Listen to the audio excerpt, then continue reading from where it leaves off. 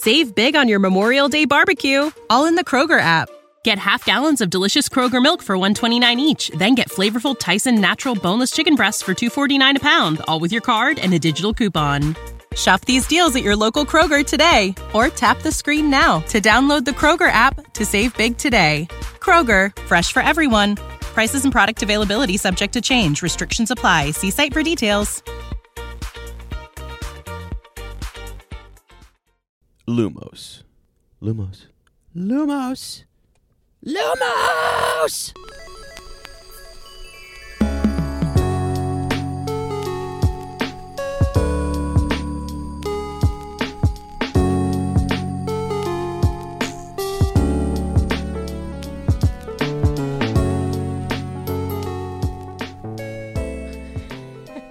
Well, that was me trying to... The one wasn't working. No, that sounded like a Pokemon whose name is Lumos. And they were saying their name? Yeah. Whoa. Lumos! As if they're charging into battle. I want to see a picture of that Pokemon. What would it look like? What type would it be? Ooh, I don't know. It would probably be light type. There's no such thing. What are you talking about? What's the first and original of its kind? Okay, it's a light Pokemon. Well, that's fair. Oh, it could be Fairy. Fairy is a type now. Fairy? Yeah. And Okay. Fire. Okay. Yeah, There be you one of go. those. Be a fairy light. Fairy and Fire. Hello, friends. Welcome back to Shell Cottage Radio, the mobile, meaning mobile, edition. I'm your host, Ezra, a.k.a. Bill, also known as that friendly tech wizard and former captain of the Hufflepuff Quidditch team. The flannel wizard, yours truly, me. Please welcome your lovely design witch, the fascination of fourth year, and my wonderful co-host and yours, Lottie, a.k.a. Fleur. Hallo, guten Morgen. Schön, dass ihr da seid. Willkommen zurück. Well, not to our little cottage on the outskirts of Tinworth, but to our mobile cottage. Our mobile home. In the parking lot. Come on in, even though it's a car door. Wait. Oh, there we go. There's the real ambience. I mean, it's always real, you know that, but... Yeah, we don't put anything in post-production. This is the 25th episode of Shell Cottage Radio, in which we will discuss Harry Potter and the Philosopher's Stone, the last and final chapter, 17, The Man with the Two Faces. And it's so perfect because it's the 25th episode, which is almost like a milestone to 100, right? Yeah. So, 25th episode, and we finish our first book today. Let's go. That's so exciting. Yeah. And it's a special day because we were going to go watch the sunrise with you on this episode, but what we did is we recorded pre-episode, before the episode, Yeah. some extra content. But you'll probably hear it post, like Yeah, afterwards, true. somewhere else. We recorded some extra exclusive content over on right. Apple Premium and Patreon that you can listen to, and we did a spontaneous thing where we quizzed you in music soundtrack, Star Wars soundtrack, actually. Yeah, it's just like Lottie's favorite thing to just quiz me. She's like, I'm It just is. going to put this guy right Because here. I'm a Ravenclaw. And I'm just going to quiz him Yeah. all day long, which is great because I'm going to be a professor. And so, they might ask me about the history. If I'm at Hogwarts, they might be like, hey, so I heard there's this really cool show called Star Wars. Can you tell us about the history Oh of my that? gosh, can you imagine? Professor? Okay, imagine the history of magic professor. History for magic or of magic? I'm Of always magic, yeah. of magic because I'm always confused because it's the minister for magic, not of magic. Really? I thought it was It Mr. of is. Magic. No, You minister sure? for magic. I'm pretty sure. Now I've got her guessing. Yeah. No, I'm pretty sure. He's a minister of magic, Because love. I always can't remember. But yeah. Anyway, Yes. what was I gonna say? Something about me, Being the professor. the professor, which History- is all I want to be. History of Magic professor at Hogwarts, and he's pretty cool, pretty modern, very different from Professor Binns, but still super knowledgeable about history, and he knows a lot about the Muggle world because He's also Yeah. a Muggle-born. Yeah, Muggle-born, yeah. So, and he tells his A students... visiting American professor. Yes. Let's go. And he tells the students about Star Wars and the Muggle, movies and stuff like that. Gosh. And he shows it in his classroom, and he's like, you could be a double major. Like, do a little bit of Muggle studies here and there. Yeah. And then what do they actually do in Muggle studies, Well, I think they study about the Muggles. Do they watch a Muggle movie? And do they nowadays study like phones and stuff? This would be like you taking a German course here, like German 1, and you're like, yeah, I already know this. So that's Harry in Muggle studies, right? It's like, oh, okay, I got it, guys. For Ron, they don't know. Yeah. Oh right? my gosh, that'd be so much fun. They don't know how do they travel? What's electricity? What do they do? How do they use different things? Whatever. Oh, they're Muggle currency and things like that, right? Yeah. The politics. It's just studying us. Yes, it's like studying a different which is crazy. World. Yeah, which I think it'd be really cool. Here's my dream. Yeah. My dream is that like Tom Felton decides he wants to, do his own sort of show where his kids are coming back to Hogwarts, and maybe he knows me, maybe we talk, maybe we're best friends, I don't know. Shout out to you, Tom. He's like, hey, there's this guy who's a co-host on a podcast. He's been wanting to be the visiting professor at Hogwarts. Can we make this happen? Can we bring this guy in? Put me in a tie. Put my vest on. Get my little watch out. Let me just kind of check the time. Class is starting. Click. Let's go. Oh, my goodness. Wouldn't that be amazing? I would be absolutely faint.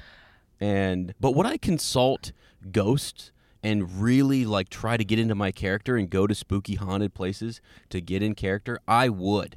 Would I not then study all sorts of magical history just to make sure that I was on it? You better believe it. I know you would. Day and night. Day and night, hours. baby. Day and night. I would just be out there. I mean, I would be studying old witchcraft stuff, the Salem witch trials. We're talking about American witch history. I'm so excited right now. And I'm like... Because you're it could happen. I mean, there's... You never know. No limits, Hey, I keep thinking they're going to do a show at some point, and we're going to have oh my gosh, yes, absolutely. Back at Hogwarts and just 100%. Yeah. Even if I don't care if it's in 5 or 10 years, there's going to be something more. Right. I'm just certain of it because it's such a big fandom. It's such a lovely fandom. There is no way they're not going to do anything more with it. I was going to say though, we got to read his book. Tom Felton just released his book. We got to read it. Let's do a read-through. We can do a book review. Oh my gosh, and we can listen to it on Audible on the way to school and stuff. And then we do a book review. Another one that if you guys ever wanted to, so the ones that I haven't caught up on, you read, who else was it? Luna's actress. Ivana Lynch. Ivana Lynch. Yeah. So, oh my gosh, that's a very sensitive topic though. Yeah, we could just do it on... But it's good. Yeah, and we could just put a big disclaimer at the front because yes. I've heard that she covers some things that are personal to her. So down. Yeah, and then didn't Bonnie Wright release She one? just released one about green living and being, conscious about... We were just talking about another podcast we listened to in terms of lifestyle. So we are big into lifestyle. We are just coming up with ideas. We heard all about it already. Humans are most active in the morning and at night, not so much in the afternoon. When do we record the most? In the afternoon. Yeah, did you guys know that? No, but I feel like we're coming up with so many ideas right now because we had some coffee, we had some donuts, we're watching the sunrise, and it's you're live, not really live, but you're listening on our brainstorming live in the moment process right now. Yeah. So in our there mobile. You go. Yeah. Oh my goodness, this is so cool. I know. So anyways, we're down. This is the plan. By the way, if anybody knows Tom or Bonnie or let us know. Ivana, anyone, Daniel, let Emma, let's go. Yeah. Whoever you know, let's go. Hit us up. We want to chat with them, be besties, and we also want to fire up that new TV series. Get them back in their roles. Yes. It's just I will say on a serious note, Harry Potter has brought so much joy to the world. Yeah. And it's such a great, I don't know, it's just awesome. One of my students was saying this week that she and her family are going down to Universal. Yes. And so oh my gosh, as you guys know, I'm gonna cry. Robbie Coltrane passed away, right? And they're supposedly on TikTok and on some social media. People that day and the next day were going out and laying flowers down outside of his ride, and just a little tribute to him. I mean, so, and I said something, to that student before she left. I was just sort of like, and make sure, if you get a chance to say something nice, or, if you, not that I was asking her to like leave anything there, but I was just sort of like, if you want to, I mean, it was just, she was sad. She was like a big Potter fan, and sort of like, yeah, really, that sucks. He was such a nice person. He just seemed like such a good Oh my gosh, he was spirit and soul. Perfect Hagrid. Yeah. He was so good. He was so good. And so, yeah, I just want to mention that because it's recent news, and we love him. I mean, I loved watching interviews with him. I loved hearing him talk about. I loved hearing the kids talk about how much he meant to them and how much he helped inspire them, and they learned from him, and he made them feel comfortable and safe on set and funny, and I don't know. It was cool. It's just magical, really. Yes. So, and I mean, his famous quote goes, where he said that he's not going to be here in 50 years, but Hagrid will be. Hagrid will be. And that, it hits home. It really does. That was just in the special that they released back in January, where they're doing the reunion, and there were so many good quotes in that, and for him, I was just blown away, just blown away, and then it's just like we said, just a good spirit, good soul, and just all the best to his family and friends. Yeah, for sure. So anyway, but yeah, we still, and you know what's crazy is that like a lot of those actors and people who are either still around and still could participate in that series, through that you're able to even like pay tribute to some of those who have gone, who have actually left this world. And that's another cool thing about Harry Potter, and it's a book series with an author, but now it's movies with producers and people who worked on it and who brought it to life and stuff like that. So we live in that moment. It's really, really, really cool, and I think that's what's exciting about it. And it's why if you're Warner Brothers, HBO, whoever, you're really thinking about this. You're really saying we still have these people here, and it was so monumental, and it's made such an impact in our world that why wouldn't we want to keep the magic going? Yes. Sorry, didn't think we were going to be talking about no, me neither. A potential series, but I'm so down. Me too. And it's not just the authors that also write companion books and all that stuff, or the movies, but also every fan, every creator. You're bringing it to life. You're keeping it alive. You're expanding on it, and we love that so much. And that's why we want to have more. We're going to have amazing people on the podcast. I'm so excited. Oh yeah, we have some guests coming up. Please. Chamber's gonna be wild. Yes, Chamber of Secrets is gonna be a wild start because we're gonna have just amazing guests on there. Yeah, that's all I want to say right now. Yep, that's all I gotta say. Stay tuned. Our guests are always amazing, by the way. So the guests that we had, that's our favorite part, by the way. They were so wonderful that they made it such a good experience that we want to keep doing it. Yeah, for sure. They were our, I remember the first time we recorded with Kirsten and Jasper. Yep.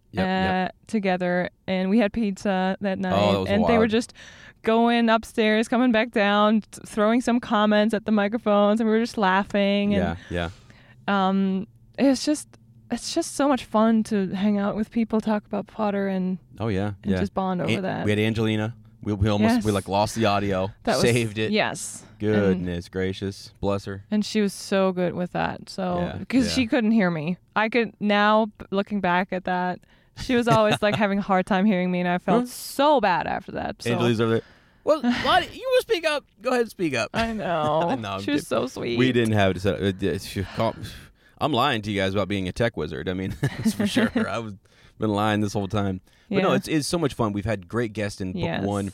Going to continue that in book two, and then hopefully for the rest of the books. I mean, again, we have other friends who we're going to bring on, and other content creators, and just different things. We're really looking forward to the future of this podcast. And we have just been coming out of a crazy time where you were on a different podcast, doing different things. I was running a full-time, essentially, podcast for Rings of Power. It was a crazy time. So I actually feel really good. We're about to go into the holiday season. I know. And that's when I really start to feel the Harry Potter vibes. Absolutely. And I just really 100%. Get after it. So yeah. And I mean, and they're so inspiring. Melissa was so inspiring to me with her. She had a family and started her business and her Instagram and just loved hanging out and talking to Potter people. Yep. And made that her, you have the power to really form your environment, who you want to hang out with, who you want to talk to, what kind of content you actually want to consume. That's why we always try to put also like positive energy, like these content creators who put out like positive quotes or life-changing quotes or like they're just motivating instead we like of like those, we comment on those, all that stuff, for sure. And I think that's you have to be definitely more intentional, just very intentional about that. And we are like I always try to encourage people, because even my students, like there used to be it's funny because Stranger Things did this whole thing where D&D, those kids were picked on, right? They were messing around with witchcraft stuff, and they were cult leaders and all this crazy stuff. And when Harry Potter first came out, I think I've told you this, I wasn't allowed to read it. Yeah, that's the first time. Like it was witchcraft. Now, first time I heard it. Again, this is the American perspective here. In Germany, they were like, "Let's go, bring on the witches and wizards. Let's do this." But over here, we were like, "Now, hold on a second. We got to check this first." But it's great, and so I guess it's just what we're saying is like it's awesome. Be intentional, put out good vibes, surround yourself by positive experiences and people and that kind of stuff. And I think your life will be so much better. Like truly, just if you can be more conscious of that and intentional in who you spend your time with and what you listen to and consume. Yeah. So, all right. What a great morning. What a great morning. This has been crazy. And I told you guys I already quizzed you in some soundtrack trivia. You did. Let's move on to some actual Harry Potter trivia. Okay. Book trivia. And you got the answers there? Or can I see them? I don't know. Real quick? Can I look at the answers? I don't know. Like, do you not know? You don't have the answers? Wait. How do I know? Yeah, I mean, she's... Okay, no, I know. She's mouthing it. Okay. I was just reading the questions again. It's been a while. I was trying to read your lips, though, to see if you could figure out the answer. Okay, first question. Which house was in second place at the end of Harry's first school year, so in this chapter, before Dumbledore awarded last-minute points? I believe it was Ravenclaw. Sure was. Was it? Let's go. Yeah. Do you know how I know that, though? It has nothing to do with the book series. It has everything to do with the play Puffs. Yeah, Puffs, because I know they were like, third place, baby, let's go. They were so stoked that they were in third place. And then, like, bit by bit, they're hearing about the points that are being added, and they're like, are you kidding me? Yeah. Gryffindor didn't just like jump from last place, right? They did to like third place or fourth place, freaking first place. I mean, they were celebrating that it was not Slytherin again. True, but at the same time, they were fourth place again. Yeah, all they wanted was third. Yeah, that's all they wanted was third place. My gosh, that play Puffs is amazing. Go watch it. Please. So yeah, all right. No, yeah, good job. Good. And good job, Ravenclaw. Good job, Ravenclaw. Yeah. Good job, guys. Second question. How does everybody get off platform 9 3/4 without Muggles noticing? And this was described in the book. What? I never thought about it, but it's described in the book. Shut your mouth. Yes. I mean, don't, but also, wow. Yes. I thought it was pretty cool. So, here's how it happens. They walk back through the portal, okay? And they actually have put a charm on them as they walk back through. And it makes them, But I don't know. It would be a smart thing to do. But it's just not the right answer because I'm making stuff up. No, but can you be in charge of that? Because why didn't they think of that? We need some increased security at platform 9 3/4. They do. Here's what happens. Okay, tell me. It took quite a while for them all to get off the platform. A wizened old guard was up by the ticket barrier, letting them go through the gate in 2s and 3s so they didn't attract attention by all bursting out of a solid wall at once and alarming the Muggles. Oh my goodness. It's such a small paragraph. Have you guys ever thought about that? I've never thought about that. Never. There was an old wizard guard. I feel like I've never read that before, but it's I clearly feel like you in the made book. that up, but I just watched you read it from the book. So I know. that is amazing. It's because page 308 in the the paperback edition. Right. So, I mean, thinking about positions I would want in the wizarding world, we always talk about like, oh, what would be your occupation in the wizarding world? I mean, I want to be a professor, obviously, but Right. I mean, would I like to be the guy posted there at 9 and 3/4? I know. I thought about you. Saying, all right, not you. Nope, we got a group of 4 here. Split up. Nope, you 2. All right, come on. I know. Follow me. Like, Yes. I mean, that would be wild. I also, I think they should throw a little bit of an enchantment on them. That'd be easier, wouldn't it? But then again, I don't know. Yeah. But what if it wears off in the middle of like a group I know. and you're I like, just was thinking that, and then you just How pop. did- yeah. You pop out. You're like, whoa, where'd that kid come from? yeah. But So that's probably more complicated than we think. yeah, true. I was thinking, did they, cause a distraction in front of, like Oh, when do they come back? like when they send out batches July of them 1st or something. or whatever? Yeah, there's some sort of June. distraction on the platform, and everyone's looking one way, Yeah. and you're like, okay, go. You know what I Yeah. mean? Like crazy. That would be funny. But yeah, so that's cool. That was a good one. Mm-hmm. Well done. Thank you. All All right. right, let's. That moves us right into. It doesn't really, but I'm just trying to come up with a bridge here. Our weekly Magizoology lesson. What? You rescue these creatures? Yes, that's right. Rescue, nurture, and protect them. I'm gently trying to educate my fellow wizards about them. Come on. Last one for book 1. Okay. Any guesses? Is this the magic beast two-faced man? Too fast.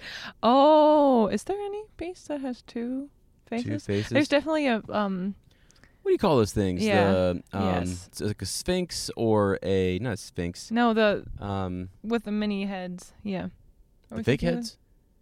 The fake heads? I mean, Fluffy is technically has 3 heads, but not Fluffy. But Wait a second. Does Fluffy have different faces? You know what I mean? Like, again, you think about like how Fluffy. The way they depict it is they're all 3. They look identical. It's true. Right? But I mean, what if they all were different? I actually have seen somebody draw a picture of them, and like one of them is really mean and like intimidating. One looks really silly and goofy. What if they like you remember pick on each other all the yeah, time? you remember in The Lion King, you had that one hyena that's its tongue was always out on the side and it's kind of like, it was great. Absolutely, The Lion King is like my favorite Disney movie ever. Yeah. So it could be like one of those hyenas is really cool and what's up, guys? And the other ones are like just. Ed. Isn't that his Is name? Ed? Ed? Yeah, and he's the wild. one that's laughing. That's really crazy. He's crazy. Ed's crazy. That's right. Yeah. I think And it then the is. girl hyena who's like, isn't there a girl in there? I don't know. I think it'd be kind of weird Who's if like, oh my Fluffy had gosh. Yeah. girl heads and boy heads, but I don't Yeah. know. That'd be funny. I mean, maybe not. I don't know. Yeah, it'd be weird. It'd be cool. All right, but I decided to talk about maybe there is a moon calf that has like more than one head. You know? Maybe there is some. What? Yeah, maybe. What? Oh, Sorry. I thought you were offering me coffee. No, I'm not. All for me. Okay, the moon calf, sweetie. Do you remember the moon calf? I thought you were making this up. What are No. you talking about? Moon calf. It's actually in Fantastic Beasts. A moon calf. Yes. So was it born of the moon? No, No? actually. But The moon calf. It's called moon calf because it only comes out of its burrow during a full moon. Okay. Let's talk about it. So this is the entry from Fantastic Beasts and Where to Find Them. And yes, I had to look at the book to find out the title. That's awesome. It's a Super. classification of 2 X's, Mhm. which means it's not dangerous at all. Oh no, there it goes. See, I can never remember the definition of the. It doesn't matter. It you doesn't. Guys, you guys know it's not very dangerous at all. The more because X's there are, guys, the more dangerous it is. Right. Okay. The moon calf is an intensely shy creature that emerges from its burrow only at the full moon. Its body is smooth and pale gray. It has bulging round eyes on top of its head and 4 spindly legs with enormous flat feet. Moon calves perform complicated dances on their hind legs in isolated areas in the moonlight. These are believed to be prelude to mating and often leave intricate geometric patterns behind in wheat fields, to the great puzzlement of muggles. Shut your mouth. Watching mooncalves dance by moonlight is a fascinating experience and often profitable, for if their silvery dung is collected before the sun rises and spread upon magical herb and flower beds, the plants will grow very fast and become extremely strong. Mooncalves are found worldwide. Okay, Jeezy cow. This is not like, I'm sorry, no, what was it called? Not Jeezy cow, but it's not a Jeezy cow. It's a calf. Is it always a calf? It does always stay. It's always a calf. It's on its 2 feet. It's like, is this an actual cow or what is this? Like a calf? I don't even know. Yeah. So hold on. You said it was shy. You said it Yes. says it's shy. Yes. I don't think so. I think that's a lie, because I heard full moon, like a full mooning, and then it's out there doing like fertility dances. Yeah. I don't think so. Okay, taking taking a dump and then it's magical. Come on, that creature's not shy at all. That's not like, oh, sorry guys, I'm really shy. Don't mind me. The moonlight's out, so I'm gonna come out here and do a special dance in this wheat field.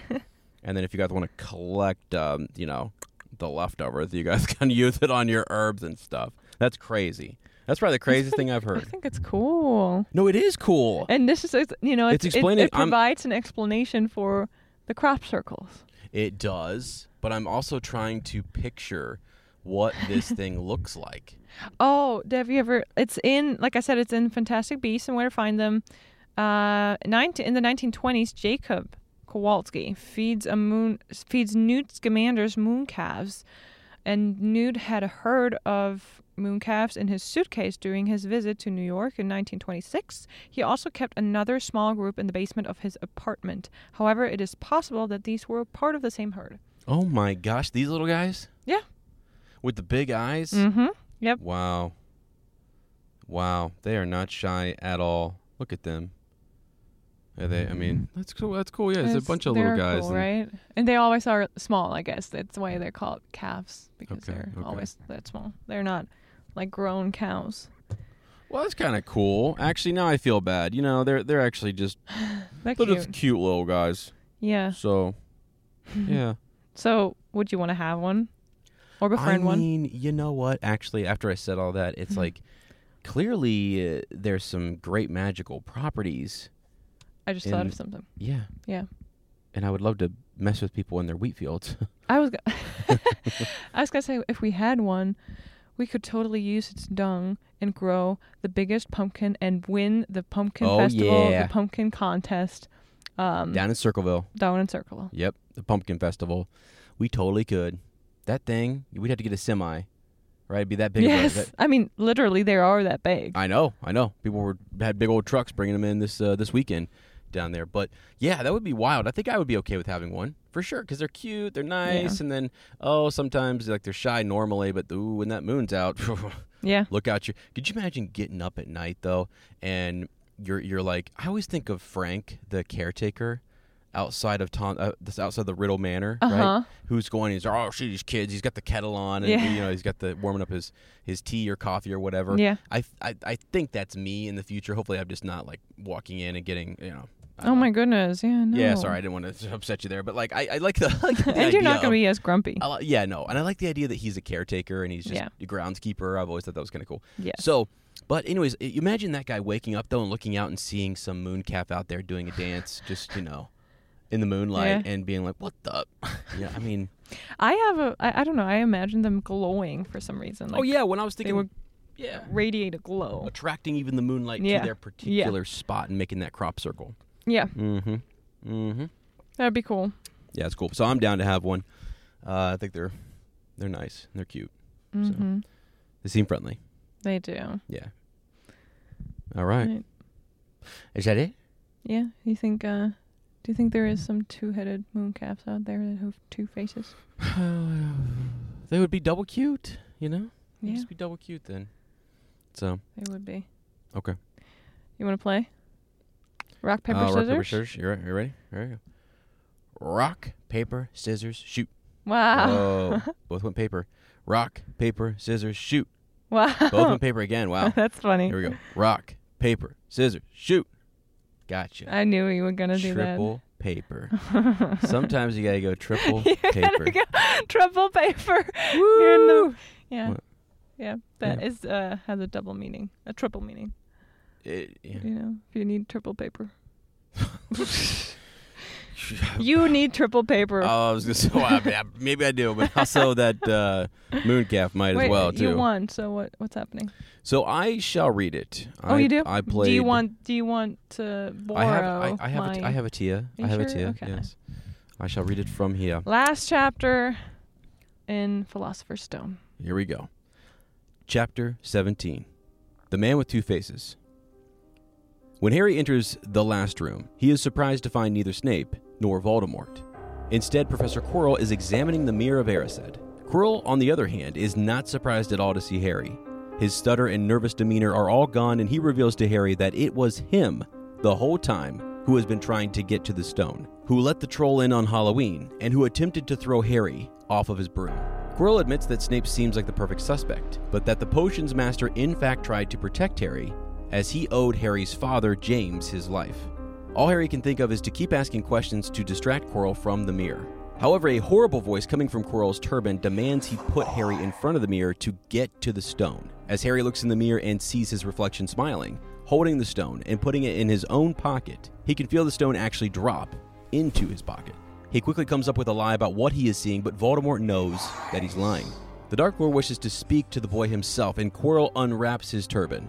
The back of his head reveals a terrible face with glowing red eyes, and only nostrils as a nose. Voldemort advises Harry to give him the stone and join him to save his own life. But Harry does what sets him apart from a true Slytherin. Instead of saving his own life, he refuses to give up the stone to Voldemort and tries to escape.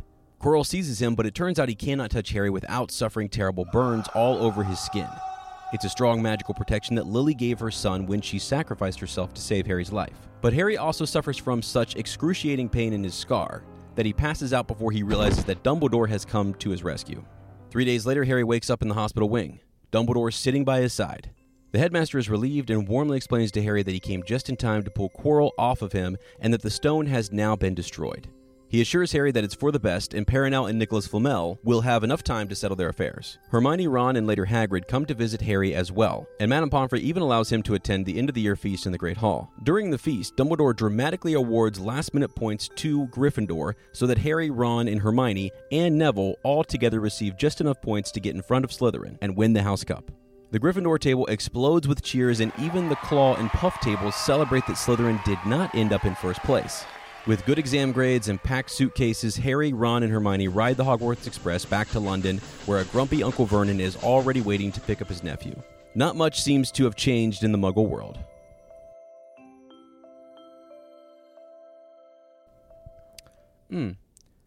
Have you ever been that surprised at not maybe a similar situation, not rolling down there and seeing the Dark Lord under a turban with your teacher or your professor looking for a stone that's going to provide immortality and money and wealth. But have you ever been that surprised, though? Like, to the point where you're so shocked you can't believe that... Yeah, you know exactly. Do you know exactly? I have one situation in my life. Situation, yes. Situation. I'm trying to think of it. Yes. You acted like that was... I was trying to think, and I was like, I don't really know. But then, yes, one came to my mind. What is it? And it was, for me, it was the craziest night ever. I came over here to Ohio, to Port Clinton, Ohio. Yes. As an exchange student. And my brother was here before, so he was with a family, and the family actually asked me if I wanted to come to for a full high school year to have the exchange experience. Right. Yep. I was like, yes, awesome, let's go. I can't, it was cool because I already knew them. We were Skyping with my brother all the time, so I went over here, came here, and I was already here for 6 months, about 6 months. Yeah. And it was Easter time. It was actually more than 6 months. Okay. So I've been here for a while, and it's around Easter, and it was a It's already late at night, and I go to bed. Mm-hmm. And Greg's like, oh, we might get visitors later tonight, but don't worry, just go to bed. It's fine. Oh, yeah. Oh my gosh. And I go to bed, and I hear all of a sudden movement downstairs. And I'm like, oh, well, fine. They're probably just arrived. I don't know who's there. But it's nothing uncommon because my host family, they always had visitors Revolving door. all the time. People popping in. I mean, like, I've witnessed that just being down there. I'm in my PJs just pouring some cereal, and I'm like, oh, hi, who are you? In the kitchen. It's so cool. Like, they were just, they had so many people just stopping by saying hello. They were very, very friendly community people. If I would have known. So. If I would have known. You could have come by, yeah. Yes. PJs and cereal. By the way, that's crazy. We always think it's crazy to think about that you were just 1 to 2 hours away. Oh, yeah. Like 10, 11 years ago. Trust me, I've been looking into time travel to figure out how to... It's crazy to me that was... Go back and like, hi! Yeah. Anyway, so I hear that commotion downstairs. And I'm like, oh, whatever. I'm, almost falling asleep. Mm-hmm. And then I hear someone coming upstairs. And I'm like, what are they coming upstairs for? Like, that's kind of weird. Because we only had our bedrooms upstairs. And then I hear... my brother's voice. Whoa. And I cannot describe to you that it was probably the most not out of body experience, but like not out of body experience, it's weird. Like experience where you feel like you are in a dream right now, even though you are in the what we perceive as a reality. Mm-hmm. Yeah. It felt like I was like, no, I'm dreaming, because not that I would never imagine them coming, but I didn't know. And they were, to me, they were a world away. They were, on the other side of the... Yeah, like the last people you really thought to show up. Yes. Yeah, you wouldn't, yeah. I would never have thought they would come. Sorry, it's long, but... and then my brother says, hey! Yo! He comes around the corner, and I'm like, I am so shocked. And then my mother, who I never thought, my mother is so afraid of flying. Yeah. Never thought she would get on a plane to come over. Right. And she walks into my bedroom, and I am in there like shaking my head, screaming, and I threw pillows at them because I thought they were not real. And this sounds so ridiculous, but my brother recorded the whole thing because he was like, he had his phone up and recording while he was coming in. Does he have that somewhere? I hope he does. I would love. But that was that was probably not the same for her. I don't know but yeah, the where shock. you never Pure shock. expected that person to be in that place at that time. Yeah. Okay, so that's my story that I have. Yeah, that was so wild to me. Yeah, that's awesome. I don't have anything like that. That's really no, because that does fit. You're so shocked. You just didn't expect that. Didn't see it coming. Yeah, at the time it was two different worlds. Like my life in Germany, my life in the States that I had at the time. Yeah. And it was just so unexpected. Yeah. Wow. That you would. Yeah. Interesting. No, I like it. Yeah. I'm sitting here trying to think of an example. I'm sure you guys can think of a time, our listeners, just where you were so shocked that this person ended up, or who you thought it was going to be is not that person, whether you're watching. I think it's a good story. I mean, anytime you because again, there was visitors downstairs for you, and it's like your mom, who should be like 8 hours, 9 hours away by plane. I know, yeah. So that and it's like middle of the night, shocking. Yes. So yeah, it to me, I thought that was really wild just to see he starts off, you, right? Harry's like, what? Yeah. Me, he said calmly. Yeah. Yeah. So anyways, Quirrell's like happy to be, to see the shock on his face. Oh, he's excited because he thinks his master is going to rise to power tonight, and he will be rewarded, for that. Oh, and yeah. be like one of the most powerful assistants ever. Crazy to think about Quirrell being that, though. Like he would be he is someone we kind of forget about when we get later on in the story, but we're like, he really was there for Voldemort in a time when he needed him. So I wonder if he has, did Voldemort, did they save Quirrell's turban? Like, does he burn up like he does in the... Does it ever say really what... It just says he has severe burns. We don't really know... They don't really talk a lot about what happened to him, because we see what happens to him in the movie. Yeah. He's a goner. True. So... I feel like because, Dumbledore said he pulled him off Harry. Yeah. He says it in the book. So did Dumbledore actually kill him? Or did he just die from his burns? Does it say? It doesn't say, does it? Because he passes out and we just get his perspective. And Dumbledore never really says, just that he pulled him off. You know what? It's, again, funny about Puffs. They are talking in the next, like when they go year by year. It's in year 2. And they start talking about the things that happened in year 1. They're like, oh, yeah, and a professor died. But, like, no one talks about it. Right. Like, I know. Those kids were in his class. They had him. They looked up to that maybe professor. They don't know. No explanation, right? No. What's not like, when Cedric passed. What's the Daily Prophet saying about this? I know. They don't say anything. So it's just crazy. But imagine, too, and we don't know what happened exactly, but what if they dueled?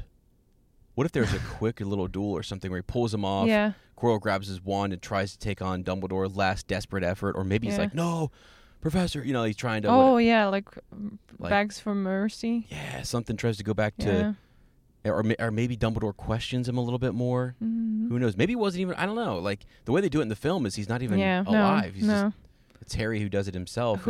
He just falls into, like, it's just dust and ashes. See, I like the idea that Dumbledore it comes back and that he realizes that where he was is not where he should be. And that's saying that out loud is just reminded me that I actually took notes on this chapter and I have but you know what I mean? Like it's cooler than just it's cool that Harry does what he does in the film and he just puts his hands on him and it's like Lily's charm that or her protection, right? Her magic that helps save him. Yeah. But it's also really neat that Dumbledore comes back and knows he should be there to help Harry.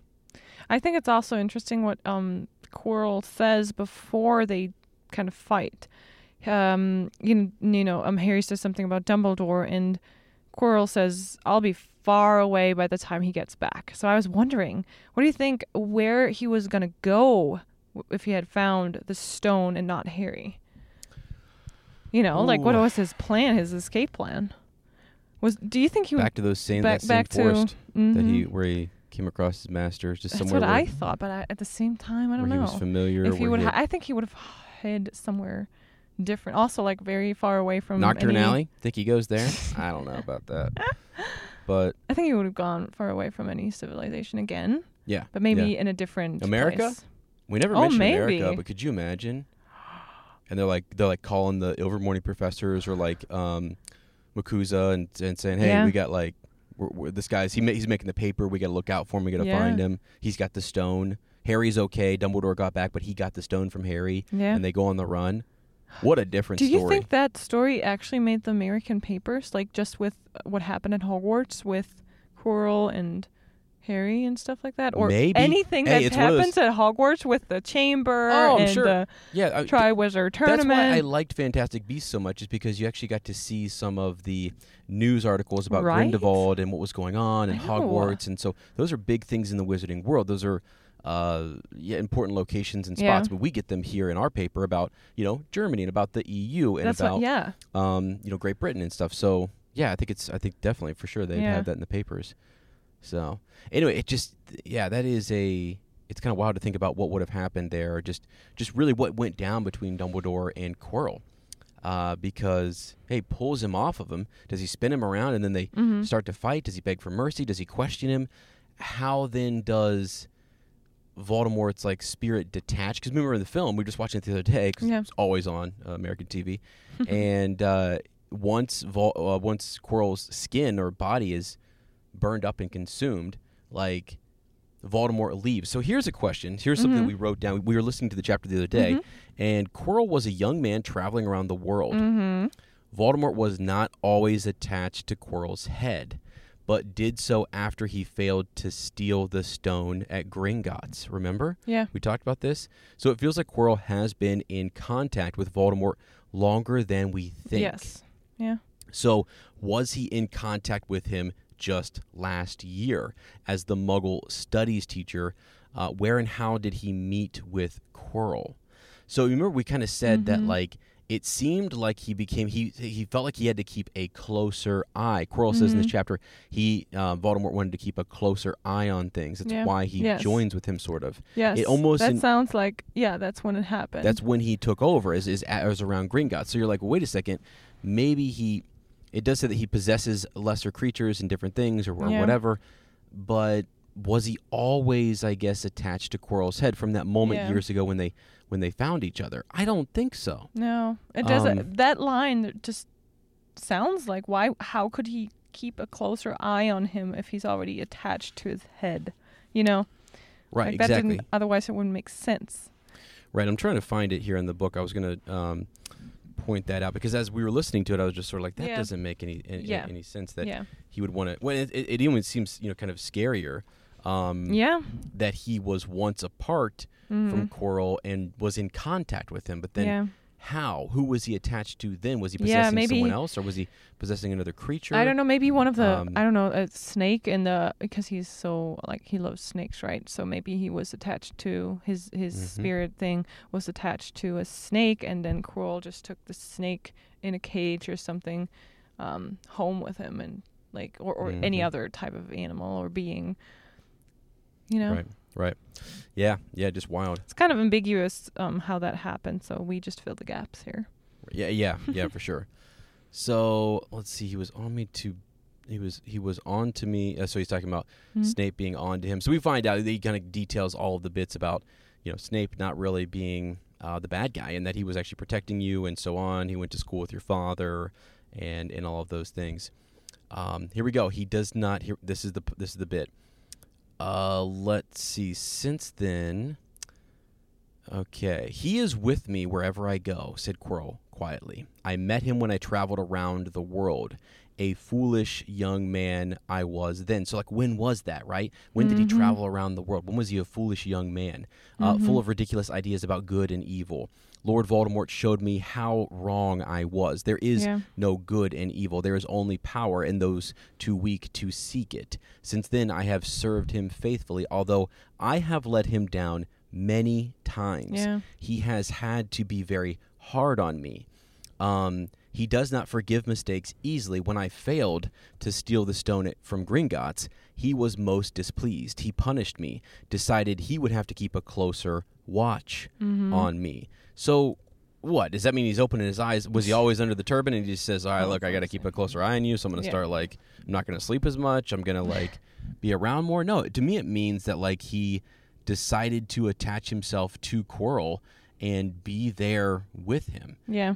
So, yeah, I just wanted you guys to kind of think about it. It's something I'd never really thought about, and we often think that since the time that Quirrell found him, he attached himself to Quirrell, and he's just always been tucked under his turban or whatever, right? When is when is this is what year is this? First year of Hogwarts? I can only I don't know. because it says he first met Voldemort in 1991. It feels like the summer when he was a Muggle studies teacher. Then over the summer he went to travel the world, and that's when he met Voldemort. I think. Right. That's right. I know. Then that's what I'm saying. Okay. These lines don't really necessarily seem like that. When he like I met him when I traveled around the world. Yeah. A foolish young man I was then.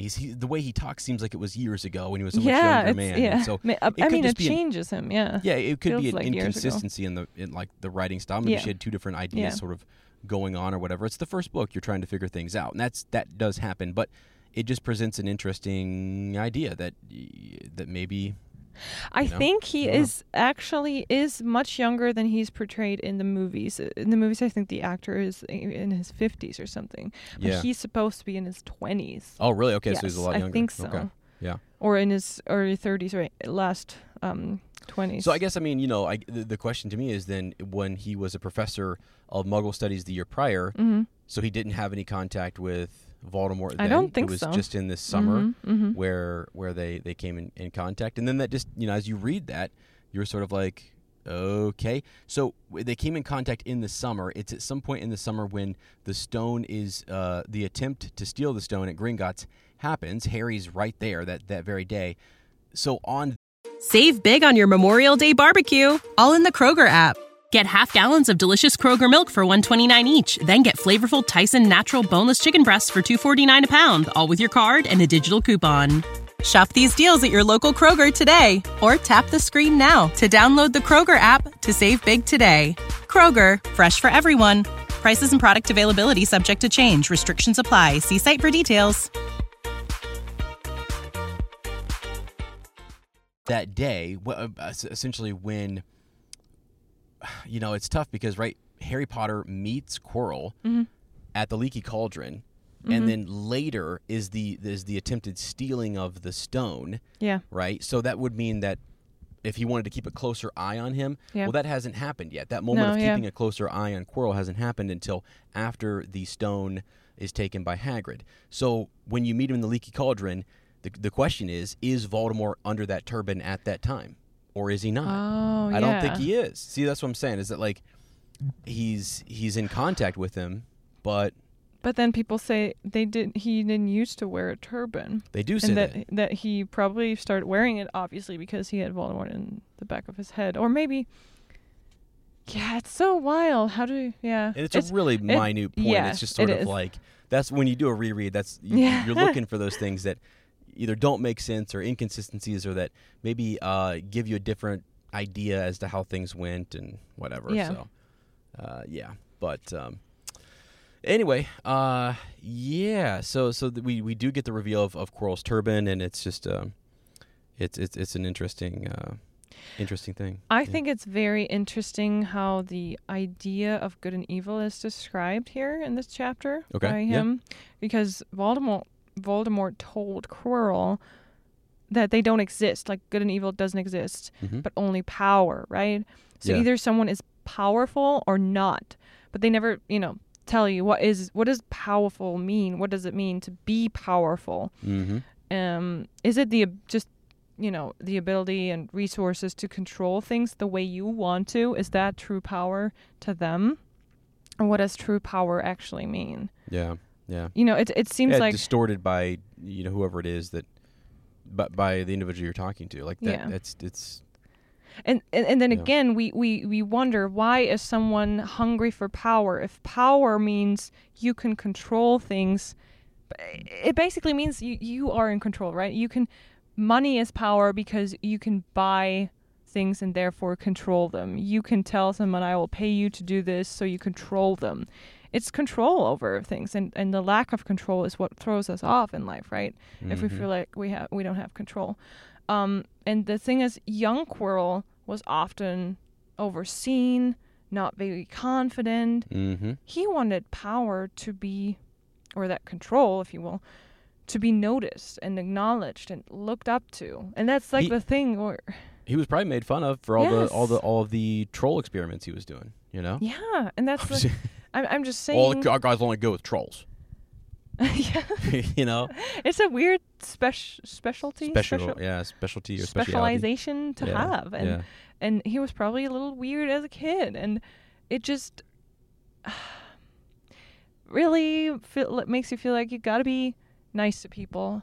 Don't make fun of them. Don't bully people, because that's what drives them to do crazy things like that, because they feel like no one sees them for who they are, and that's where they get they're not valued. They're not hungry for something they don't have. Yeah, for power and for a way to kind of put people in their place, or to be bullies, or to be whatever, and to go. It happens. It can be a dark path that people unintentionally set other folks down. That they don't realize that they're reinforcing those ideas in their minds. Yeah. Right, and they're not doing anything to help or whatever. Yeah. So when as a teacher, oftentimes I do see these kids who are their environments that they grow up in, or what they're interested in, or just they're not typical, for example, and they don't fit into the norms. They don't fit into the vast majority, and therefore they're isolated, made fun of, picked on, or whatever, not accepted. And so then it reinforces this isolation between them and another group, and then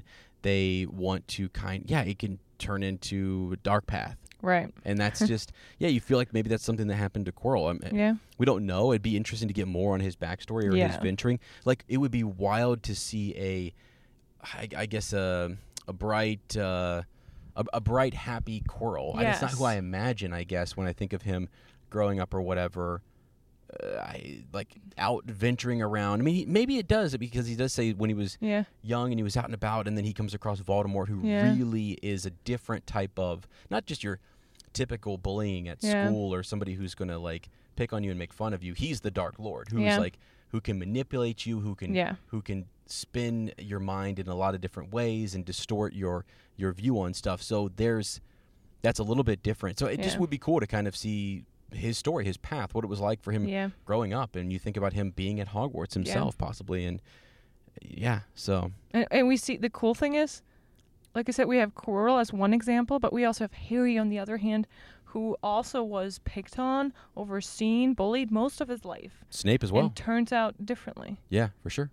So there's always, it's always a combination of your choices and your circumstances, right? So even though you will have the terrible circumstances, you still have choices. For sure. Yeah. So. Yeah. And that's what Dumbledore says. That's what he says. That's what he thought. So anyways, we kind of go over just a couple things. This was interesting to learn more about Voldemort. He says, "See what I have become. Mere shadow and vapor. I have form only when I can share another's body. But there have always been those willing to let me into their hearts and minds. Yeah. Unicorn blood has strengthened me these past weeks. You saw faithful Quirrell drinking it from me in the forest.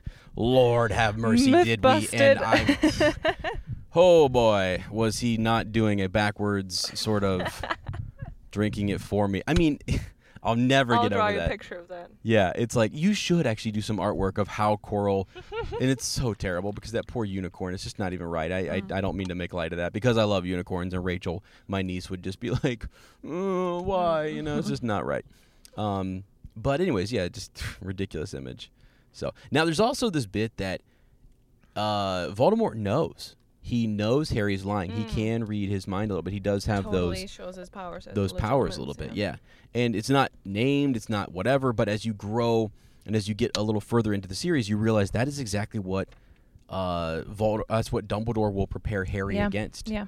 And Snape will help with that as well. So those are cool things that happen here early on in the series that then J.K. Rowling will elaborate on or bring full circle, if you will, later on. So I just think it's, again, the complexity. It starts with this small, like, children's book, your first year there, you can get into it, and then the series, it grows with you, and then things that you remember in that childhood book happen later in the other books that are much bigger, more complex, and longer, and you're like, whoa, we're older now, it's such a well-written thing. I don't know how to, it's just That's why it's so fun to go back now and read all these little things and in between and fill the gaps, Yeah, so hard to hear, though, Voldemort talking to Harry directly about, killing his father, and then the mother didn't need to die, and she was trying to protect you, and so on, and whatever. And again, now we know why. She really didn't have to die, because he actually kind of promised Snape he wouldn't kill Lily. She didn't have to die. Exactly. So we get into the fight. They're sees him, right? We get all this kind of stuff, and Harry's scar is blinding pain is happening, and then Quirrell is trying to pin Harry to the ground. He's walking backward at him, by the way. Yeah, walking backward at him at first. Doesn't sound so easy. Yeah, like, that's so weird to see as well. They're trying to get the stone, from Harry or whatever, but the fight kind of breaks out, and Quirrell, he's told to kill him. To be done with it, to kill him, and the Quirrell raises his hand to perform the deadly curse, but Harry, by instinct, reached up and grabbed Quirrell's face. I know. Right? His face blisters and so on, so it's wild. Fighting for dear life for Harry here. Yeah. And I do think your instincts would kick in that moment, and you would just do anything you can, like get your nails out and... Yeah, and... Oh, for sure. Absolutely. Instinct takes over. So as you hear Voldemort yelling, kill him, other voices, maybe in Harry's own head, crying, Harry. Yeah. Is that his parents? Is that Dumbledore? Right, on his way there. For sure, it's Dumbledore. You think Dumbledore is hearing then Voldemort say these things. He's hearing two voices. He's hearing Quirrell's voice and Voldemort's voice. So Dumbledore is not a fool. So this is wild for him to kind of see this. This is his back, and this boy, the chosen one, who he's been trying to protect for all these years, he's validated. I mean, validated in all the protections and the lengths he went to like send him with his aunt and uncle, and to put him through all of that. It's like, look, you're in danger still. This is still something that this guy wants to come back. You're the boy who lived. Yeah. So, yeah, just wild. But we do wake up with Madame Pomfrey. Anything you want to say on the fight or anything? No, I want to talk about how he wakes up in the hospital wing, because I love that. Yeah. I love that yes. scene in the movie. I love that scene in the book. Yeah, he just he's panicking still, right? Because Oh, what yeah. he can kind of remember are these, what seems like dreams, but it's also just like events, and he's out for like 3 days, right? Yeah, but the last thing he can remember was Voldemort in Quirrell. Yeah, exactly. stone. And so he's waking up, kind of, Panicking. the stone, sir, the stone, right? Yeah. He's wanting to know where it's at and everything. Now, quick aside here, last night, and I mean literally this past night, I also had a dream. Okay. Remember I told you what it was about? Yeah, you The told me. orange globs. Oh yeah. You wanted to. You said actually let me talk to you about it on the podcast. On the podcast, I So said I don't know what it is yet. you have no idea. So last night, if you look at the Sorcerer's Stone or the Philosopher's Stone, what color is it? It's kind of got like a. Oh yeah, that like in It's the like a fiery movie, orange. In the movie, it will reflect the fire around it, and yeah. it's like an orange, blood orange almost. Blood orange, exactly. Now take that color, and we were, I don't know where we were. We had gone down several different levels in this house that we were in, which I think of Hogwarts, and going down through the different tests or whatever. But it wasn't a test or anything. But we're down somewhere. Yeah. We're walking around. We turn around, and there is just this moving glob spider about as big as a small dog that is like walking around, and you're like, you freak out. You want me to kill it, and it's like, but you can tell it's gel, and it's also kind of stone, and it's like this. It reflects just like the Sorcerer's Stone. Okay. But it's like this. It's like an orange thing, and then there's the orange globs, which were kind of like stony, but they also were moving stone. It was so trippy. Okay. They start walking out, and you're like, where did they all come from? Yeah. And we find this little vent or this grate where they were coming out of. Ew. So I've got to stomp on them, and I've got to squash them, and then they were gross. And then some of them turned into spiders. Some were kind of tinkling and walking along, and then others were glob on the top, but yet weren't had little legs underneath. Like a big glob like this with little tiny legs that were moving underneath, and it was just weird. So then finally we had to duct tape the the vent, but we could see under. It was it was tape you could see through or whatever, and it was clear, and you could see them on the other side, starting to kind of wanting to come up and picking at the tape and trying to get through. It was crazy. It was crazy, but I was fighting like crazy. I defended like a real us. nightmare for me. One of them I sat on. Ugh. One I had to step on, and one I had to sit on. It was crazy. Did they stink just like the stink bugs? No, they didn't stink. No, they were just really big and really scary. From the floor up to your knee, kind of big. Ugh. Yeah. That's and I was gross. sorry. But anyways, that was the fight that I had last night, and I woke up this morning still thinking about it, and I was just like, the orange globs. The orange globs. Professor. Yeah. It's like a mix of the first and the second movie with the spiders and stuff. Yeah, it was weird. It was definitely weird. I was definitely thinking about Harry Potter and how we were going to get up early and we were going to be covering the Sorcerer's Stone, and it was a dream that came to me last night, so I wanted to share. I hope that's not like a foreshadowing of something. I hope orange globs are not coming tonight for sure. But yeah, no, I like when he first wakes up. I think there was another bit you wanted to talk about too, which is there a candy shop? Oh, yeah. I'll get to that in a second. Okay. I just want to mention how wonderful, warm, Dumbledore being there, he just symbolizes to me safety, comfort, kindness, right?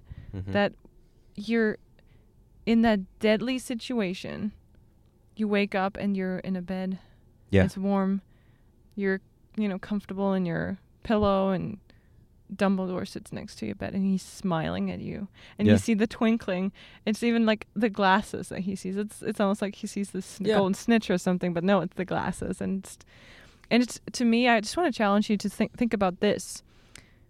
This is the other side of power, is you provide safety. Yes. If you provide safety, you're also in power, because this is also a currency, a good, and Dumbledore sees that. I mean, he is probably the other most powerful wizard of that time. Yeah. Compared to Voldemort. And that's why he can provide that safety. And that's why people, follow him, do what he says. And but to us, it seems this is the good kind of power. Yeah, because for you sure. protect. And that's what McGonagall says at one point in the series, like that all those powers that Voldemort and other dark wizards use, like they know more about those things, or they have powers that I don't have, and it's because McGonagall's like, because you choose not to use them. Yeah. You choose something different. You choose, and so it's all your choices, and it's like you said, he chooses to be fighting for this side of things. What you talk about, oftentimes we see this whole series, right? It's Harry Potter, and it's all about Harry waking up in the medical wing, and we always see it through his lens, and Dumbledore sitting there, Dumbledore's talking to him. But think of how many times in the series Dumbledore is speaking to like Katie Bell when something happens to her, right? When she's up in the medical wing, or and she wakes up. Who's there to comfort her and talk to her? Is it Flitwick? Right.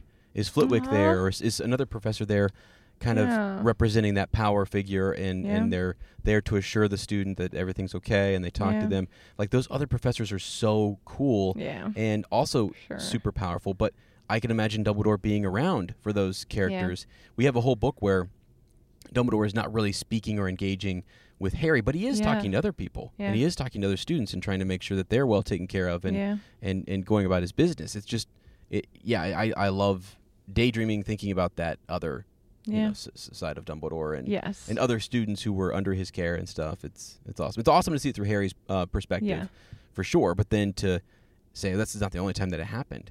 Dumbledore does this all the time. This is who he is. Yes, he's wonderful to the students, all of them. It's just great to hear him talk to all the students, and unless the way he talks about Malfoy, poor Malfoy, in Half-Blood Prince. Now, unless you are watching Puffs, and then you'll know that. Remember when at the end of Puffs, when I forget the main character, he shows up at the end, and he's been killed in the Battle of Hogwarts, and he goes there and he's talking Wayne. It's Wayne. Wayne is talking to Professor Dumbledore, and he's like, "Oh, what are you doing here?" He's just like, and he wants to talk to him. He's like, "Oh, I'm just waiting for the next one." He's like, "Yeah, this is really not meant for you." So good. Oh, it's so great. Funny. Because he's sort of like, "Okay, Wayne." So he doesn't even remember his name. He's like, "Harry?" Totally Wayne. And he's just like, move on.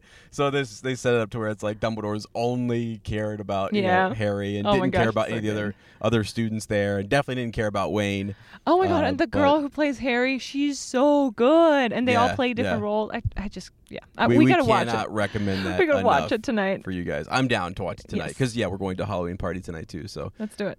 Perfect time to do it. But anyway, Dumbledore is there for the students, and I love talking about Dumbledore. I love talking about, like, when I talk about like wizards and Jedi Masters and things like that. Like, they are, I think of Gandalf, or I think of Obi-Wan. They're there for other people, but in the story that we're locked in on, the protagonist, the person who we're following, we see them talk to, like, be a caretaker or like a guide by the side for that individual, but they're also guiding other people, and they have before in the past. And you think about before Harry ever even got to Hogwarts, who was Dumbledore talking to then? Who was he there to help? What were those students' lives like? And then you hear Molly Weasley often talk about, Albus Dumbledore. Yes. Dumbledore, that man. What a great man. And like, they all think of him fondly, and he was always there to help or whatever. Yeah.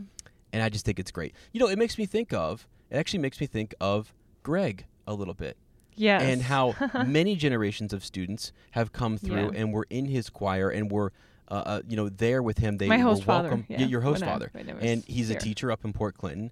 And he's been there for years. Music he's and choir teacher. 30-some years or whatever. And he retired, and kids, the community, they know him. And when they talk about him, they think fondly of him. You have fond memories of your teacher, and your teacher's up there as well, too. So it's awesome. It's really, I don't know, it's kind of cool to think about those people that are there in your lives, that are there to help, that are there when you wake up from an attack that's happened with the Dark Lord. Yeah. And who's that teacher that's in there, or that person or that mentor. Could be your father, your mother, whoever. Maybe you're that person, right? Yeah, maybe. For someone that's else, what I just thought about it. Yeah. Because we are teachers, obviously, and we see our perspective as the teacher's perspective now. I think too. Harry grows up, he'll be that person. Harry will be that person for his kids and for other people at the ministry or for friends or whoever. You guys who are listening, you are that person. Like, you can be that person for someone else. Yeah. You have to choose to be, and so it's just cool Yeah. to think about. Sorry, guys, we get a little crazy. I get a little No, I wild, love but- this part because there's so many good quotes in this Okay, give them to me. part because You've got tons of notes. We saw that earlier. I know, Break it down for because me. there's so many good words, lines. Read them to us.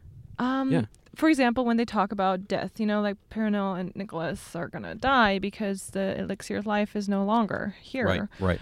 And then Harry is, he's a kid. He's like, that's the worst thing ever. Yeah. But yeah. Dumbledore, wise old man, Mm-hmm. says this. To one as young as you, I'm sure it seems incredible, but to Nicholas and Perenelle, it really is like going to bed after a very, very long day. After all, to the well-organized mind, death is but the next great adventure. Yeah. To the well-organized mind, death is but the next great adventure. Yeah. Wild. And it's so, great words for a young adult book. Mm-hmm. Yeah. And then how we see that, like, full circle in the last book. Oh, yeah. When we Yeah. see that train station-like place, that Yes. King's Cross-like place, that will move on to the next adventure. The next like adventure. you could. Yes. He has the choice. Dumbledore Get on says this it. train. If Yeah. you want to, you can, Mm-hmm. but you can also go back. Yeah. Yeah. It's cool. It's so good. When I think about, so one of the I also like Tolkien, Lord of the Rings, covers that stuff as well, right? Yeah. Which is life and death, Yeah. and that story, and how Gandalf says a very similar thing. Yeah. Well, and actually that's sort of a movieism, and I think somebody else says it differently in the books. But the whole point is that, like, you have those figures who sort of say, this is not the end, Yeah. right? This is we have to kind of make choices with the time that's Mhm. given to us. We have to decide what to do or whatever. But once this time is over, then we start the next great adventure. Yeah. And you and I have to talk about spirits and Yeah. spirit realm, and let's what's out there, and Yeah. just how energy and things are recycled and whatever. I don't Yes. know. I'm just so. We just know yeah. energy is never lost. That's a law.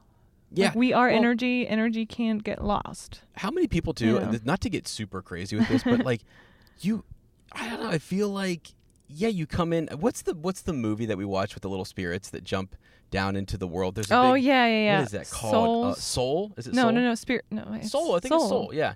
Yeah, and so they're these little like things that are going around, and they Yeah. jump down into the world, and Yes. they occupy a body, and then they live out a life, and then they come back up, and they have their I kind of think it's like that. I kind of think that movie's onto something. It's really cool. And yeah. it just is really interesting to think about. So the next great adventure and whatnot. But yeah, he's talking about Nicholas Flamel, and it's so crazy to see in this book them talk about this guy, and I now know. we know who that guy is. in Fantastic Beasts, yeah. Yeah, and we know that he worked with Awesome. Professor Hicks, and you had that story. You're like, dang. And Hicks has probably been, maybe, I don't know. She could still be. How old is Professor Hicks? You know what I mean? Like, we don't know if. Oh, I do feel like she would still be around because Newt is still around. Yeah, it's possible that she's still around or whatever, Yeah.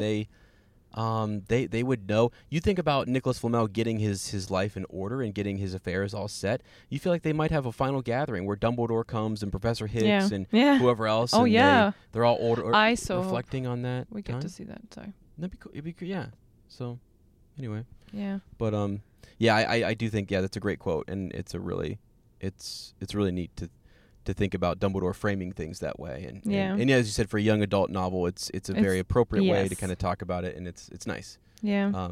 So what else did you have? Any other quotes? The other one was, the truth, a beautiful and terrible thing. Oh. When Harry asks about what's, tell me the truth. Mm-hmm. Mm-hmm. And it's, again, two sides of a coin. Mm-hmm. Yeah. You want to hear the truth, but do you really sometimes?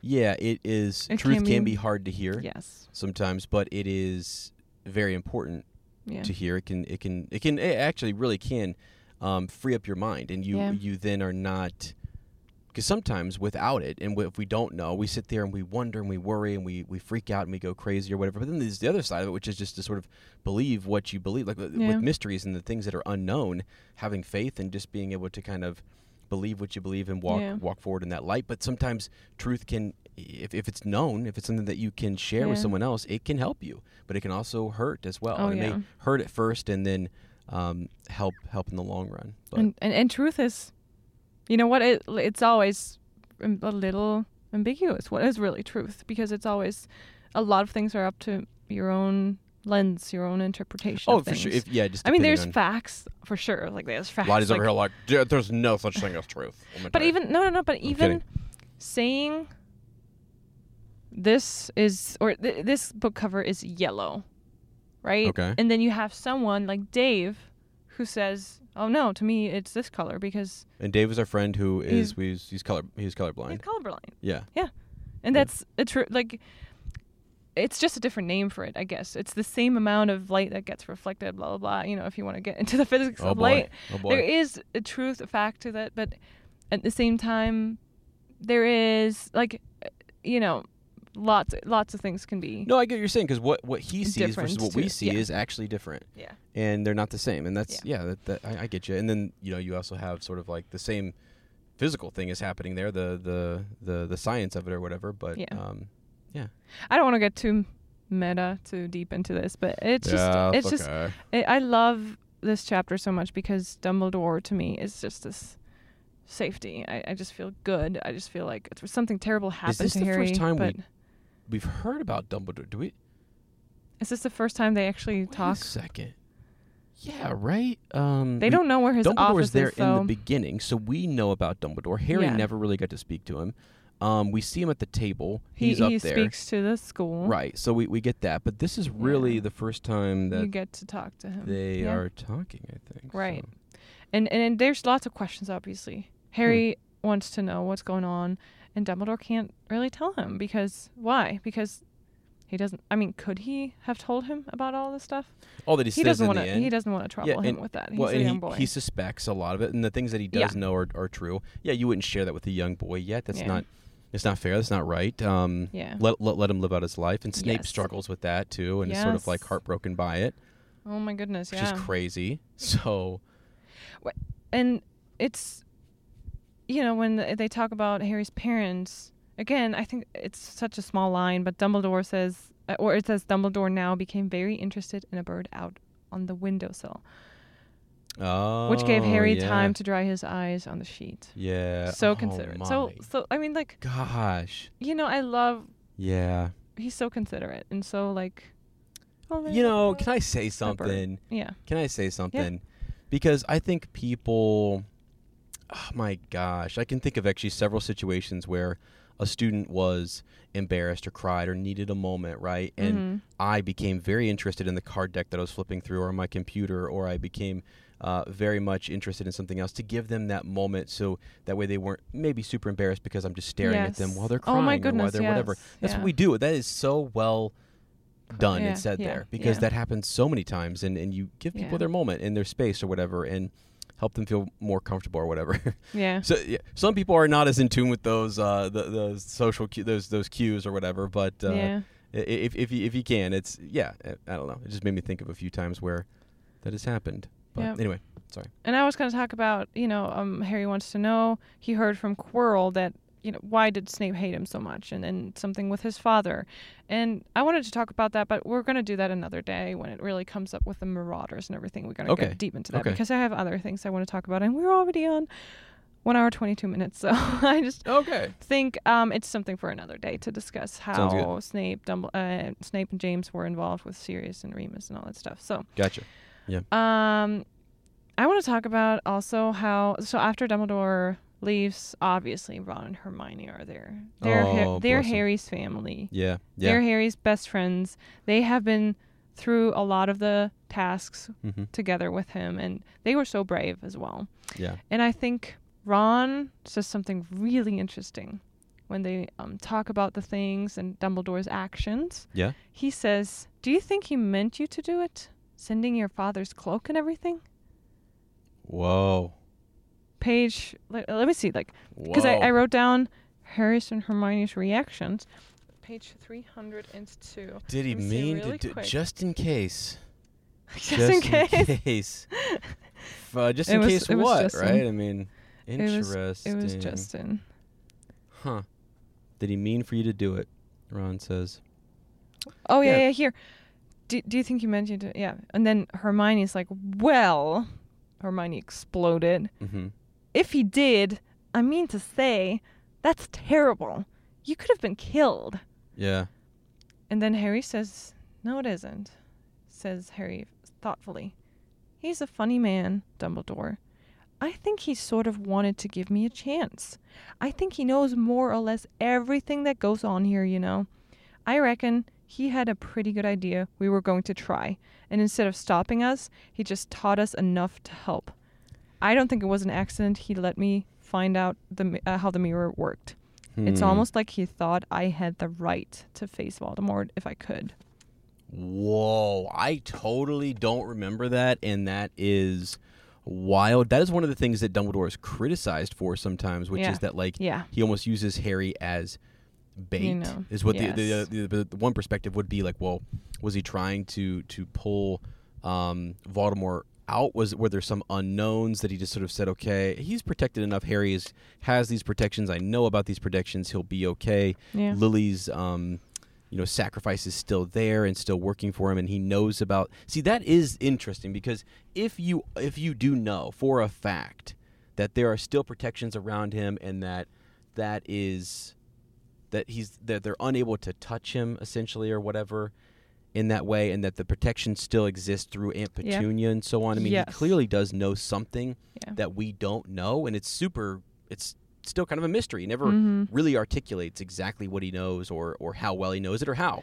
I know. So then it gives him sort of this confidence to sort of say, like, I know what I'm doing, and Harry's going to be fine. Whereas people who, if you don't know what Dumbledore knows, then you're sort of like, why the heck would you do that, Dumbledore? Yeah. Why would you risk a kid's life? And he was like, truly, he might did be saying risk it. he was never at maybe he's thinking there was less risk than we realize.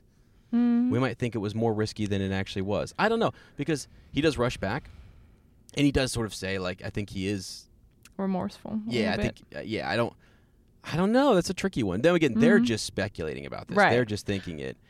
It doesn't mean it's actually what Dumbledore did or wanted. But at the same time, we get that conversation when we hear about Snape and McGonagall talking to Dumbledore later on. That they were shocked too that he almost he raised the pig for slaughter thing conversation. Oh yeah, essentially they're shocked. Yeah, and this is all, but it's I don't know, but it's more than that though, which is another conversation for another day. But I mean, it's just to get our minds sort of thinking about Dumbledore and what his plan was, what he knew, what he didn't know, how he trusted Harry, or how he maybe as Harry says felt that he had a right to face him. Yeah, I mean, hey. I don't know. Yeah, that's pretty cool too, actually.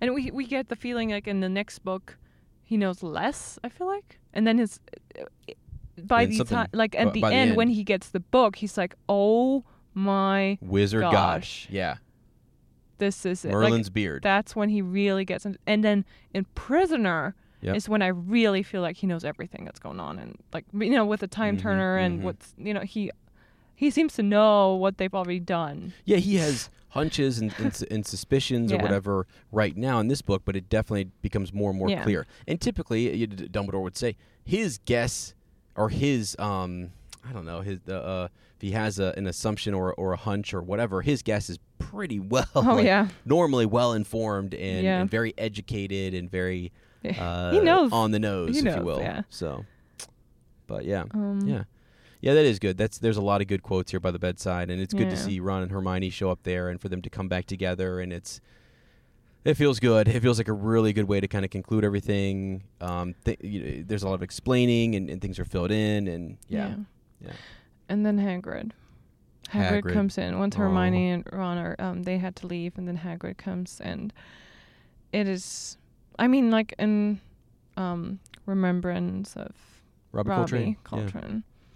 It's the sweetest thing ever, the gift that he gives Harry. By the way, he apologized. He's so he feels like it's all his fault. And he apologizes and he says, "I'll never drink again." He says that in the book. And I'm like, Hagrid, that's a lie. We've all been there, Hagrid. We've all been there. That is not accurate, but okay. It's like, you ate so much cake, you're like, I'm never going to eat cake again. Oh, no, just kidding. Just kidding. Christmas cake. Oh. But honestly, the gift is the sweetest thing ever. I sometimes forget that he did that. But they even included it in the movie, the book, the photo album. Oh yeah. Yeah. He gives Harry. He gathered in the book. We only see one picture, but he actually, in the movie we only see one picture. I think, but later Harry looks at it again in this chamber or something where it's a different picture. So in the book, it's an album full of photos that he gathered from old school friends. Yeah. And you feel like, Sirius would have had more than enough, but he couldn't contact him because they still thought Sirius was a mass murderer. Right. But that was so sweet that it's because they're moving pictures. They're like little movies. You see your parents move and kiss, you as a baby. And right. It's just, and they did that so well in the movie. I think, like little videos. Yeah. So that was cool. Amazing, and it just shows what an awesome person Hagrid is. Look, it's like Robbie said. Hagrid's still here. Yeah. Yes. And honestly, Robbie's attached to Hagrid forever, and he's brought him to life in a way that's just wild. We merge them in our mind when we read the books and think of him and everything. So it's wonderful. It's wonderful to think about Hagrid showing up here, and he'll continue to do that for generations, for our kids and so on, and your kids, and it's just like it's great. Yeah. So. Sorry, I just read this about the next part in the Great Hall. Yeah. Because Harry gets to go to the feast. And I just thought, imagine Dumbledore getting ready for his, like if you imagine he had what is it called? A tie, not a tie, but the other thing, a bow. Yeah, bow. Like, sure. Looking in the mirror, like, like straightening his bow and like thinking about his speech he's going to give. And he's like, I'm going to show Slytherin that they're not going to be. That they're not going to be? Yeah. What if he's rehearsing his speech, how he's going to present that? What if he also, we could almost do like a little short or a video of that where Dumbledore is like doing the math real quick, He's doing a quick little math numbers. How many points do I need to give I know, them? right? He had to think of that. That's ridiculous. So it's ridiculous. It's not just like he decided, 50 points. I mean, you know what I mean? You had to do the totals to make sure that they were over. Because why not 25 points? Or why not 35? I know. Or 40? It had to be that number. And he did that math prior to. I mean, he's dramatic. Let's just be honest. I know, it's so dramatic. And it's really not cool for the Slytherins because it's like, you could have given Harry that point, the points in the hospital wing when you see him. And no one knows what went down. No one, he says the whole school knows, so they all spread the rumor. But no one really knows. It's just like... They could have made it up. Yeah, it's just this big rumor. What happened? What happened? Harry Potter, what happened? So same thing, too, when they get in trouble. All the points are gone. And like, what True, did they don't really know. Yeah. Oh, my gosh. Yeah. So it's cool. It's a surprise at the end, and it is for kids, you're like, yes. I know, it's a, yeah. But you, as an adult, you look back, you're like, wow. Dumbledore, right? Come on. Do something more. Is there not a way that everybody wins the House Cup this year? Come on. Oh, yeah, like everyone got the Teacher of the Year award. Yeah, during the pandemic, my school district basically was like, you know what? It was the only year where I've ever been nominated, too. So I was nominated for Teacher of the Year, and then they're like, guess what? Everyone gets it this year. I know. It's been a crazy year. I think about it every time. Every time, because I substitute in different buildings for different teachers. Do you see their little plaques? Every time they have their little award sitting there, and I'm like, yeah. I see the year. And not like, oh my gosh. Not like I would have won, but I was nominated. I just wanted to say thank you to those who nominated me. Yeah. My gosh. That was crazy. It's just so ironic. That's my life right there. And you know what? That's how I like it. Because I think everyone, really though, truly, because you're like, dang, so many kids work so hard for all those different points. And I know it's a competition, blah, blah, blah, blah, blah. But I'm like, does Hermione deserve it? Yes. Well, hey, she's carrying. How about this though? How about this? Gryffindor students did some awesome things, special services to the school, helped out, etc. Cool. That year they get it. But how about the Battle of Hogwarts? Who gets it that year? I feel like every house and everyone who participated gets the House Cup that year. All right? Sorry. I just want to say that's a year we should be sharing it. Yeah. Okay? Because we shared the load. I know. The battle load. I highly doubt there was a ceremony for the House Cup. I highly doubt it too, but just, And it gets us to the next point because Dumbledore, we see in this book, he's full of humor and lightheartedness in his, has that in his demeanor. And we get more and more serious over the years. But because we do get more and more serious. The business gets more and more serious, you know? Sorry. Yeah. It's so, it's a little sad because I love that first book, Dumbledore. Yeah. I don't know. He's my favorite. Yeah. It's still there. More even in the books than in the movies. But you can feel the burden of the task to defeat Voldemort grow over the years on him. Yeah, it weighs on him Yeah. for sure. Yeah. He's already defeated one Dark Lord, and it cost him a lot, and it was just. And then now he's much older in life, and you have to rise once again to that occasion and stuff. So. Yeah. Yeah. Oh, I forgot to say when he awarded points. By the way, sorry. Yeah. I think it was so sweet when Percy, in the book, he's so proud of Ron. He says in the book, my brother, my youngest brother got past McGonagall's chess set. He talks about to people around him, that's so. That is cute. That's all that Ron wants. Is being, successful amongst his successful brothers. Yeah, because it's tough. He's in a position of you want to do something for not just your Gryffindor house, but your family, your house, the Weasleys. There's so much pressure to be born into that, and they're all doing great things. And what do I do? Whatever. Yeah. So that's cool. So it is good. It's really that good that he has his moment. Percy's proud of him. Yeah. His little brother. And then I want to see a scene where Snape is shaking Minerva's hand with a horrible forced smile, because that's how it's described in the book. Oh, is it? Yeah. Yeah. Good job. Well done. Minerva, deserve it. Yep. You guys did a great job. Maybe your chess game should have been a little more, up to par. Yeah. I mean, that's pretty much it. We get an awesome feast, and Gryffindor wins, Voldemort. Why did I want to say Voldemort? Vernon. Vernon is waiting there for Harry. Waiting for Harry, yeah. They went out in came. 2s and 3s. They remembered. Yeah, they did. They They got to be there. They That's were there true. to pick him up. At least, give him some credit. Do you think Dumbledore sent him a letter you better be there to pick him up? He might have. Yeah. Mm. You wonder if they find later in life, Dudley has a stack of letters from Dumbledore. He's like, Mom, save these too, Not just your blanket that you were brought in, but also these little correspondences from Dumbledore. Yeah. And she was, more in correspondence with him than we realized. Yeah. Crazy. I know. Crazy. It Aunt is. Petunia, let's go. Yeah, shout out to Aunt Petunia and the actress. Yeah. Who's Fiona in Yeah. Andor. Andor. She So is. cool. And Mrs. Fig. Yeah. So. Mrs. Fig's there too. Love it. But yeah, any final thoughts on the entire book that we just finished? Can I get a high five? Let's go. I love it, and it is so fun. It's so great. There's so many good moments, and it's just a fun, fresh sort of.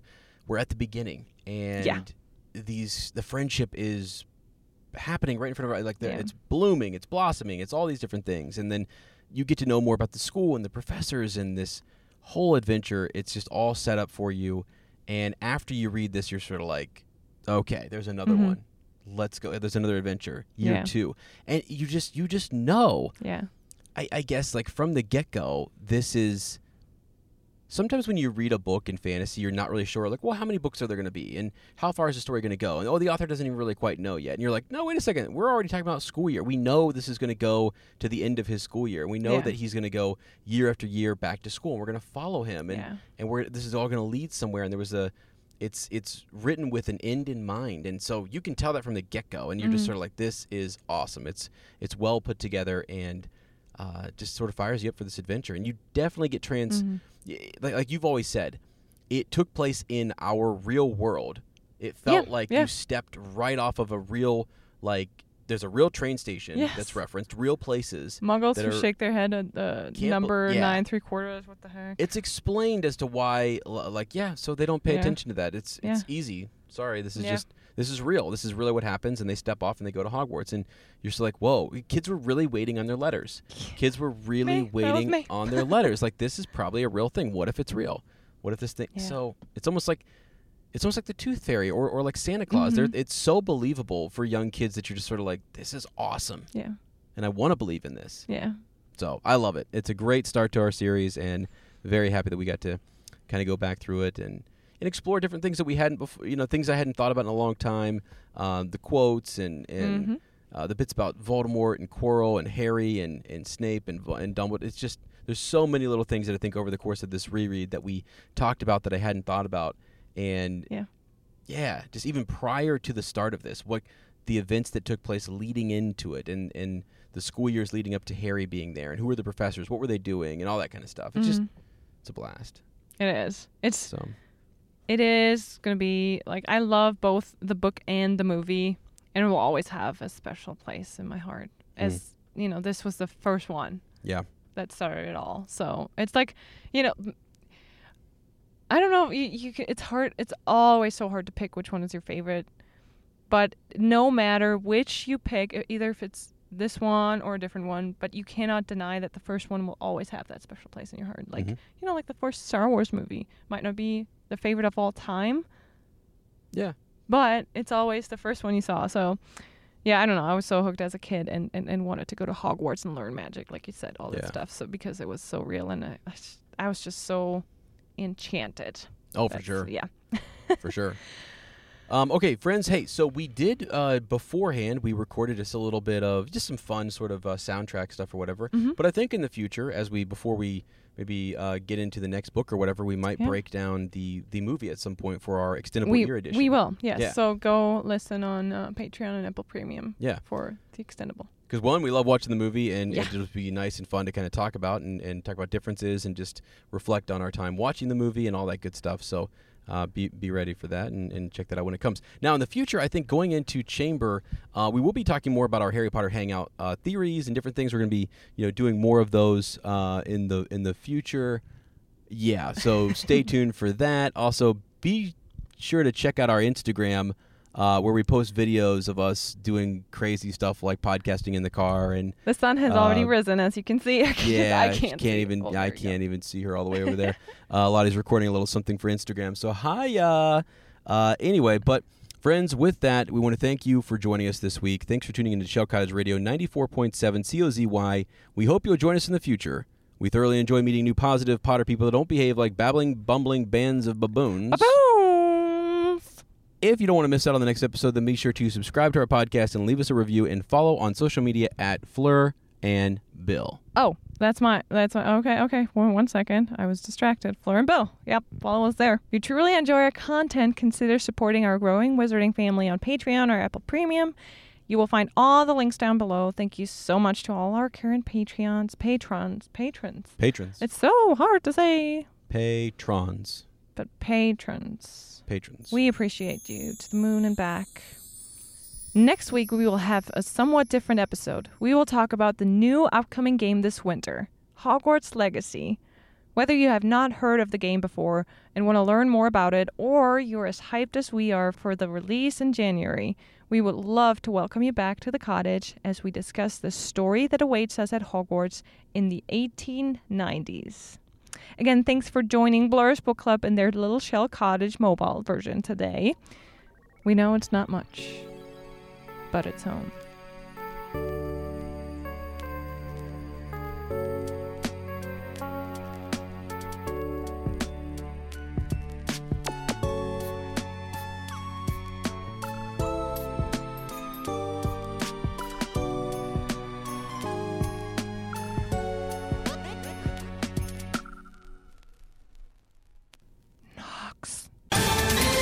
Ohio, ready for some quick mental health facts? Let's go. Nearly 2 million Ohioans live with a mental health condition. In the U.S., more than 50% of people will be diagnosed with a mental illness in their lifetime. Depression is a leading cause of disability worldwide. So why are some of us still stigmatizing people living with a mental health condition when we know all of this? Let's listen to the facts and beat the stigma. Ohio, challenge what you know about mental health at beatthestigma.org.